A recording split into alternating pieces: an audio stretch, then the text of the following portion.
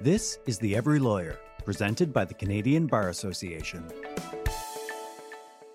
This episode of Conversations with the President is proudly brought to you by CVIA Lawyers Financial. Visit lawyersfinancial.ca to learn about exclusive financial solutions to help you build and protect wealth.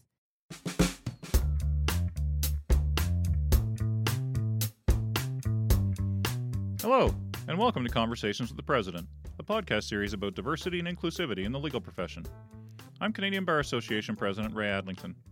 I'm a cisgendered white man who became a successful lawyer without having to face discrimination based upon my gender identity, sexual orientation, race, or religion. This podcast is my way of learning about those who have had to face these kinds of obstacles, and maybe identifying ways the CBA can help the profession move toward a more inclusive future. This is part one of 2 episodes, where I will be talking with 2 women who have risen to the top of Canada's federal political spectrum and lived to tell the tale. Anne McLellan was born in 1950 on a farm in rural Nova Scotia. When she arrived at Dalhousie University 18 years later, her eyes were open, and it seems they never looked backward. She earned her bachelor's and law degrees at Dalhousie, then went on to earn a Master of Laws degree at King's College London. She spent 20 years in academia, teaching law at the University of New Brunswick and the University of Alberta before jumping into politics. She spent her entire political career as a cabinet minister, health minister, and then justice minister with Prime Minister Jean Chrétien, and then deputy prime minister to Paul Martin. She's currently a senior advisor with Bennett Jones in Edmonton, while serving on the boards of some large Canadian public corporations. She's also on the board of directors for the Institute of Research on Public Policy, as well as serving as chancellor of her alma mater, Dalhousie University. Welcome to the podcast, Ms. McLellan. It's my pleasure to be here with you. Thank you. I want to start by understanding a bit more about your background. What was it about the law that appealed to you? Well, you have to remember that I am of a certain age. I was born and brought up on a dairy farm outside Truro, Nova Scotia. I remember actually when we got our first TV, and I immediately became interested in Perry Mason and Dragnet. Although my father thought Dragnet was not appropriate for me at my tender age to be watching. But Perry Mason especially, I think, and I don't mean to be flippant about this in any way, I think I very quickly came to appreciate, in some part through those television shows, that the law was a way to deal with injustice or right or wrong. And then, growing up as a teenager through the late 60s, what was that the beginning of? Feminism, Martin Luther King Jr., Robert F. Kennedy, the Civil Rights Movement. In a way, the law was such an integral part of that, either directly or indirectly, in terms of people using the courts, people challenging police power, people looking for, the early days of feminism, the right for women to be allowed to go to law school, the right for them to be treated as equals in law school, a whole I think, range of rights-based movements were happening in the late 60s, early 70s when I was in high school, when I first went to Dal, and then in 1971 when I went to law school.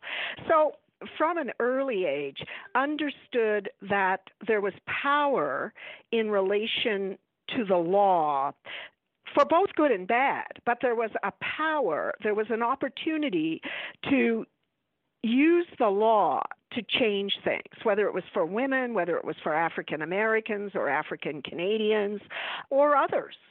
And that's what appealed to me about the law. We did not achieve gender balance in law schools during that era. No. I'm wondering, who were your women role models at that time? Well, keep in mind, I went to law school at Dalhousie in 1971. That was the year, and you can track this across North America, where you started to see the numbers of women going to law school, gaining entry to law schools increase. Why was that? In part, that was because women were going to university in the late 60s, in part because of the emerging feminist movement. Women were going to university in significantly large enough numbers. They were graduating from their undergraduate programs in 70, 71, and deciding they wanted to go to law school. So the year ahead of me at Dalhousie, I think, had 4 women graduates in it. My class of 1971, there were 25 women out of 150.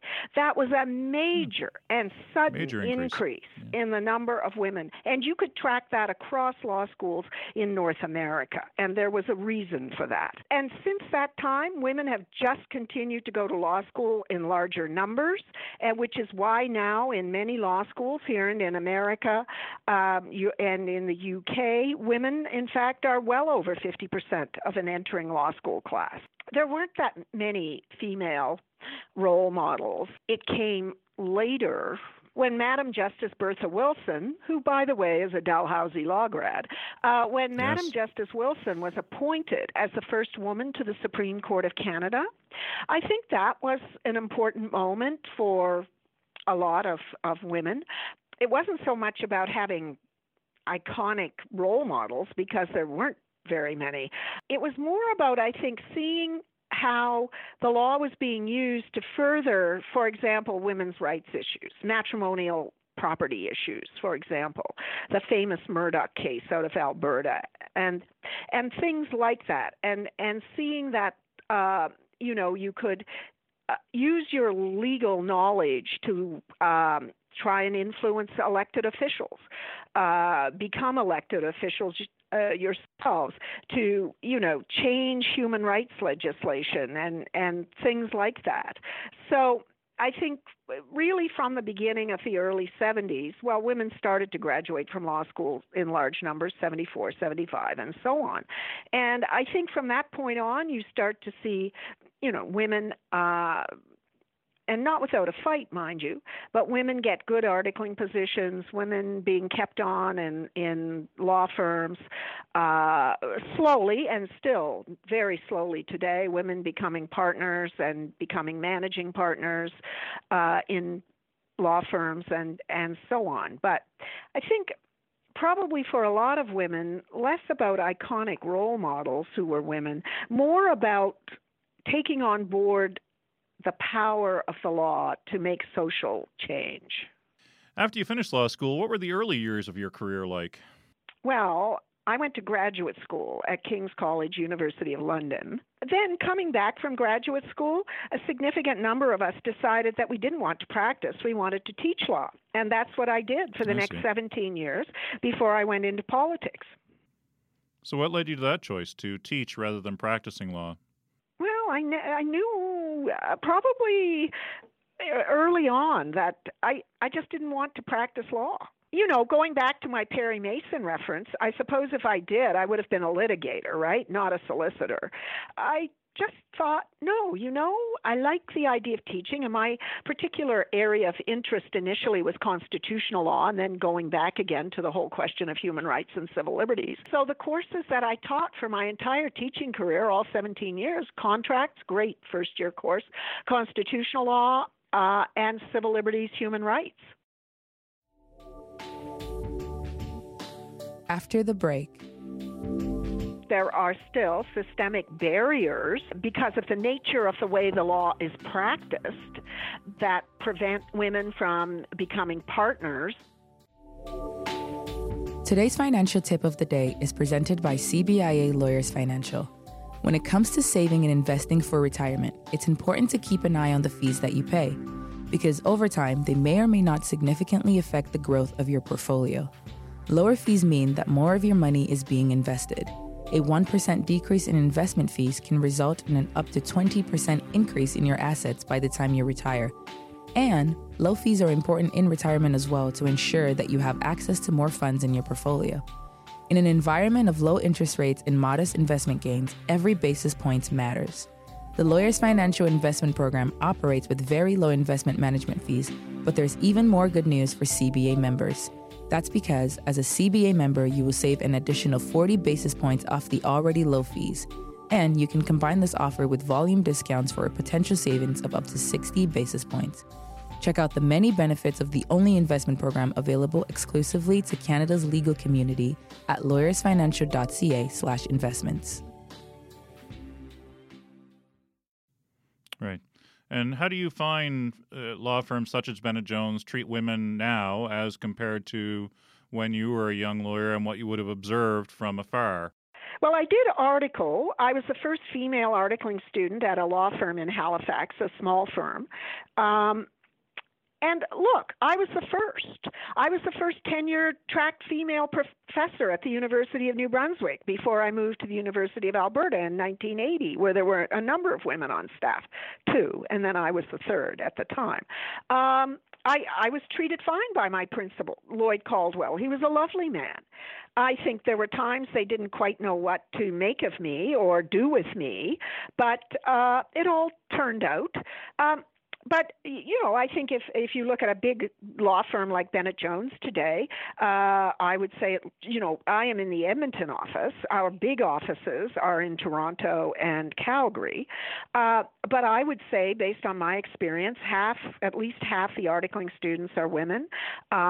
They seem to enjoy a position of equality with their male articling student colleagues. I see no differential in terms of the number of men and women articling students who are kept on by the firm. The firm has obviously maternity leave policies for both our female and male lawyers and our female and male staff. There are still systemic barriers because of the nature of the way the law is practiced that prevent women from becoming partners and here I'm not talking about Bennett Jones, but I think if you look at the numbers across the country and beyond, women often decide to pursue another aspect of practice or their lives. If you're out 6-7 years and you're an associate, that's about the time people start to be considered for a partner in most cases. That person that female associate may also be thinking with her husband, partner, spouse, that they would like to start a family. And certainly I see that here at Bennett Jones. And, those women will, some of them come back to the law firm, and or some of them don't. That doesn't mean they're leaving the law. They may go in-house. They may work, at a research position, whatever the case may be. But, obviously here at Bennett Jones, we would like as many of them to come back as possible, and I think the firm tries to make that comfortable as possible. And then we have, lawyers who will leave the practice. They may have a couple of children. Once those children reach a certain age, they come back. They come back full-time or they come back half-time. But I think that we have to look, it's not about any individual law firm. It's about the nature of the practice of law and how that needs to change so that both men and women can have fulfilled lives. If they want to practice and stay associates for their careers, great. If they want to become partners, different kinds of partners. Not everybody has to be an equity partner. If they want to pursue other aspects of, if they want to go in-house with a private sector client, for example, or something like that. And I'm just wondering what law firms such as ours and others across the country can do to take sledgehammers to these systemic barriers so that women can advance into partnership and into leadership roles within these organizations. Well, I wouldn't say that there are women do advance into partnership. I look around at Bennett Jones. We have a significant number of female partners and more all the time. But I do think, and it's not for me, I don't practice traditional law, but I think what I'm interested in is that people are looking at the question in terms of what is the does it mean to practice law in the world in which we live today? And what are the different ways in which we can practice law, meeting the needs of clients? What are our clients' expectations in terms of the practice of law? And I think, different law firms, different sizes, different ambitions may have different answers to some extent to those questions, but I think what's important is that people acknowledge that they are important questions and that they are being taken up in the right places, so that if change is required, that change takes place. And where would you suggest those places are that these questions should be raised and debated? Well, I think at all levels within law firms, but certainly with your executive committees, your management committees. If one sees a significant number of talented young associates leaving one's law firm, I think it's time to ask a question. Why is that happening? Why are we losing this talent? Because if you look at law schools, women generally are over 50% in not all, but many law schools these days. Certainly across the country, that's true, yes. They tend to win a lot of the prizes, so that means they're really smart people. And law firms, if we're going to serve our clients well, cannot lose that productive capacity, because those women will find other jobs in other places. And, they may be research associates somewhere. They may be in-house counsel. They may be entrepreneurial and running businesses. They may be and become clients. So I think people are very clearly acknowledging the fact that that aspect, that huge part of the productive professional capacity in law must be nurtured and supported, and you want to keep those people. You don't want to lose them. I mean, you've made an investment in them, an investment yes. as an articling student, and then as an investment for 6-7 years as an associate. Why would you fritter away? Why would you let walk out the door that significant investment in talent? No, absolutely agree. It's a very difficult thing to watch when you are a partner in one of these firms to see that happen. Which is why, I think those who are partners and on the management committee or executive committee, whatever a firm might have, they need to seriously address these issues. But they need to be listening to the articling students. They need to be listening to the associates. My gosh, I graduated from law school in 1974. That's a long time ago. I hate to admit it. Our 45th reunion is this fall. Well, I hope you're coming back to Halifax for that. Oh, definitely. Things have changed. The lives of millennials, Gen Xers even, but millennials and those coming after the millennials, those lives are going to be lived very differently than mine. I don't know how old you are, but very differently than mine, for a whole bunch of reasons, including technology, but just the progress that we've made in society in terms of how we view each other and treat each other, and the expectations of each other. And so, I think firms, if they're smart, are talking and listening to anyone out there and their staff as well. Let's not forget about the paralegals, and let's not forget about the secretarial staff and the skill sets they're coming out of schools with, and what their ambitions are. And, so important, I think, to think of teams. Most things are done today not by, the lone wolf, but done by teams. And those teams are made up of lawyers, some practice, some don't, paralegals, staff of different kinds. And I think everybody has to be part of the conversation. Yes, and that's an interesting perspective that you offer, because I know that you've seen so much change over the course of your professional career. Okay, don't make me sound so old. I'm sorry. I mean, you're not dealing with like Abraham Lincoln here. No, not at all. But you have seen a lot of change over the course of your professional career. True. So I'm wondering what the differences are that you've seen in the practice of law from 1974 until today, in sort of the professional world. Oh, well, the professional world generally, not only in law, but more generally, is first of all the number of women who are saying, you know what, I can be an astronaut. I can be the Prime Minister. I can be Governor General. I can be the Chief Justice of Canada, right? I was part of the government. I was Minister of Justice, and when Mr. Chrétien and I, it was his appointment, obviously, made Beverly McLellan the first female Chief Justice of Canada. That was a very proud moment for Mr. Chrétien and me and for the whole government. We live in a world now, yes, there are still barriers, and you know, there are still issues around equal pay for work of equal value. Certainly in the United States, a little less so here, but still an issue here. I was in the UK just recently, and same issue there on the pages of the paper around equal pay for equal work. Yes. So I'm not painting a picture that's all rosy, not by any means, especially if you work in the service sectors. But I do think that young women have role models in every area today, and they can look around and they can say, I can do that. I can do that. I want to do that, and I will do that. And there are enough of us out there now who can support those young women in their ambitions, whether it's a teacher in grade school or a professor in a university or in politics or in business. Now, the private sector, we have a long way to go in terms of getting more women CEOs, more women on boards.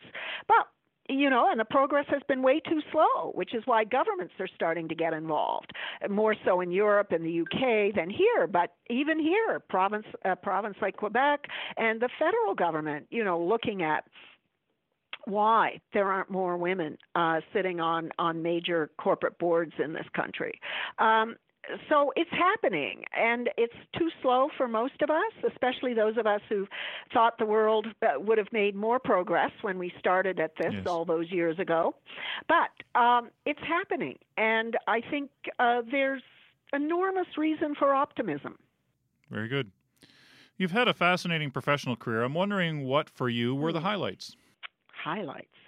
Well, I guess a highlight being elected as a member of Parliament in 1993, serving for 12 and a half years in the Government of Canada, being the Attorney General, Minister of Justice and Attorney General, being the Deputy Prime Minister of Canada. Those would be highlights for someone who believes in public service. Other highlights, I guess, going to Dalhousie University, being able to go to law school. We celebrated our 200th birthday last year, as you would know, as a university. People would say, you know, what did Dal do for you? What did Dal mean to me as chancellor, as a graduate? Dalhousie made the rest of my life possible. Oh, very good. I appreciate that. Well, thank you very much for doing this. I greatly appreciate it. It's been a very insightful conversation. My pleasure. Maybe I'll see you sometime in Halifax. If you have something to say about discrimination in the legal profession and how you overcame it, please drop us a line because we'd like to hear your story. You can reach us on Twitter at CBA_news, on Facebook, or on Instagram at Canadian Bar Association. You can hear this podcast and others on our CBA channel, The Every Lawyer, on Spotify, Apple Podcast, and Stitcher. Wherever you listen to your podcasts. Please subscribe to receive notifications for new episodes. And to hear us in French, tune in to our Juriste Branché channel. Please listen for us next time when we'll be talking to CBA members who have been there, experienced that, and have stories to tell about it. Thanks for listening.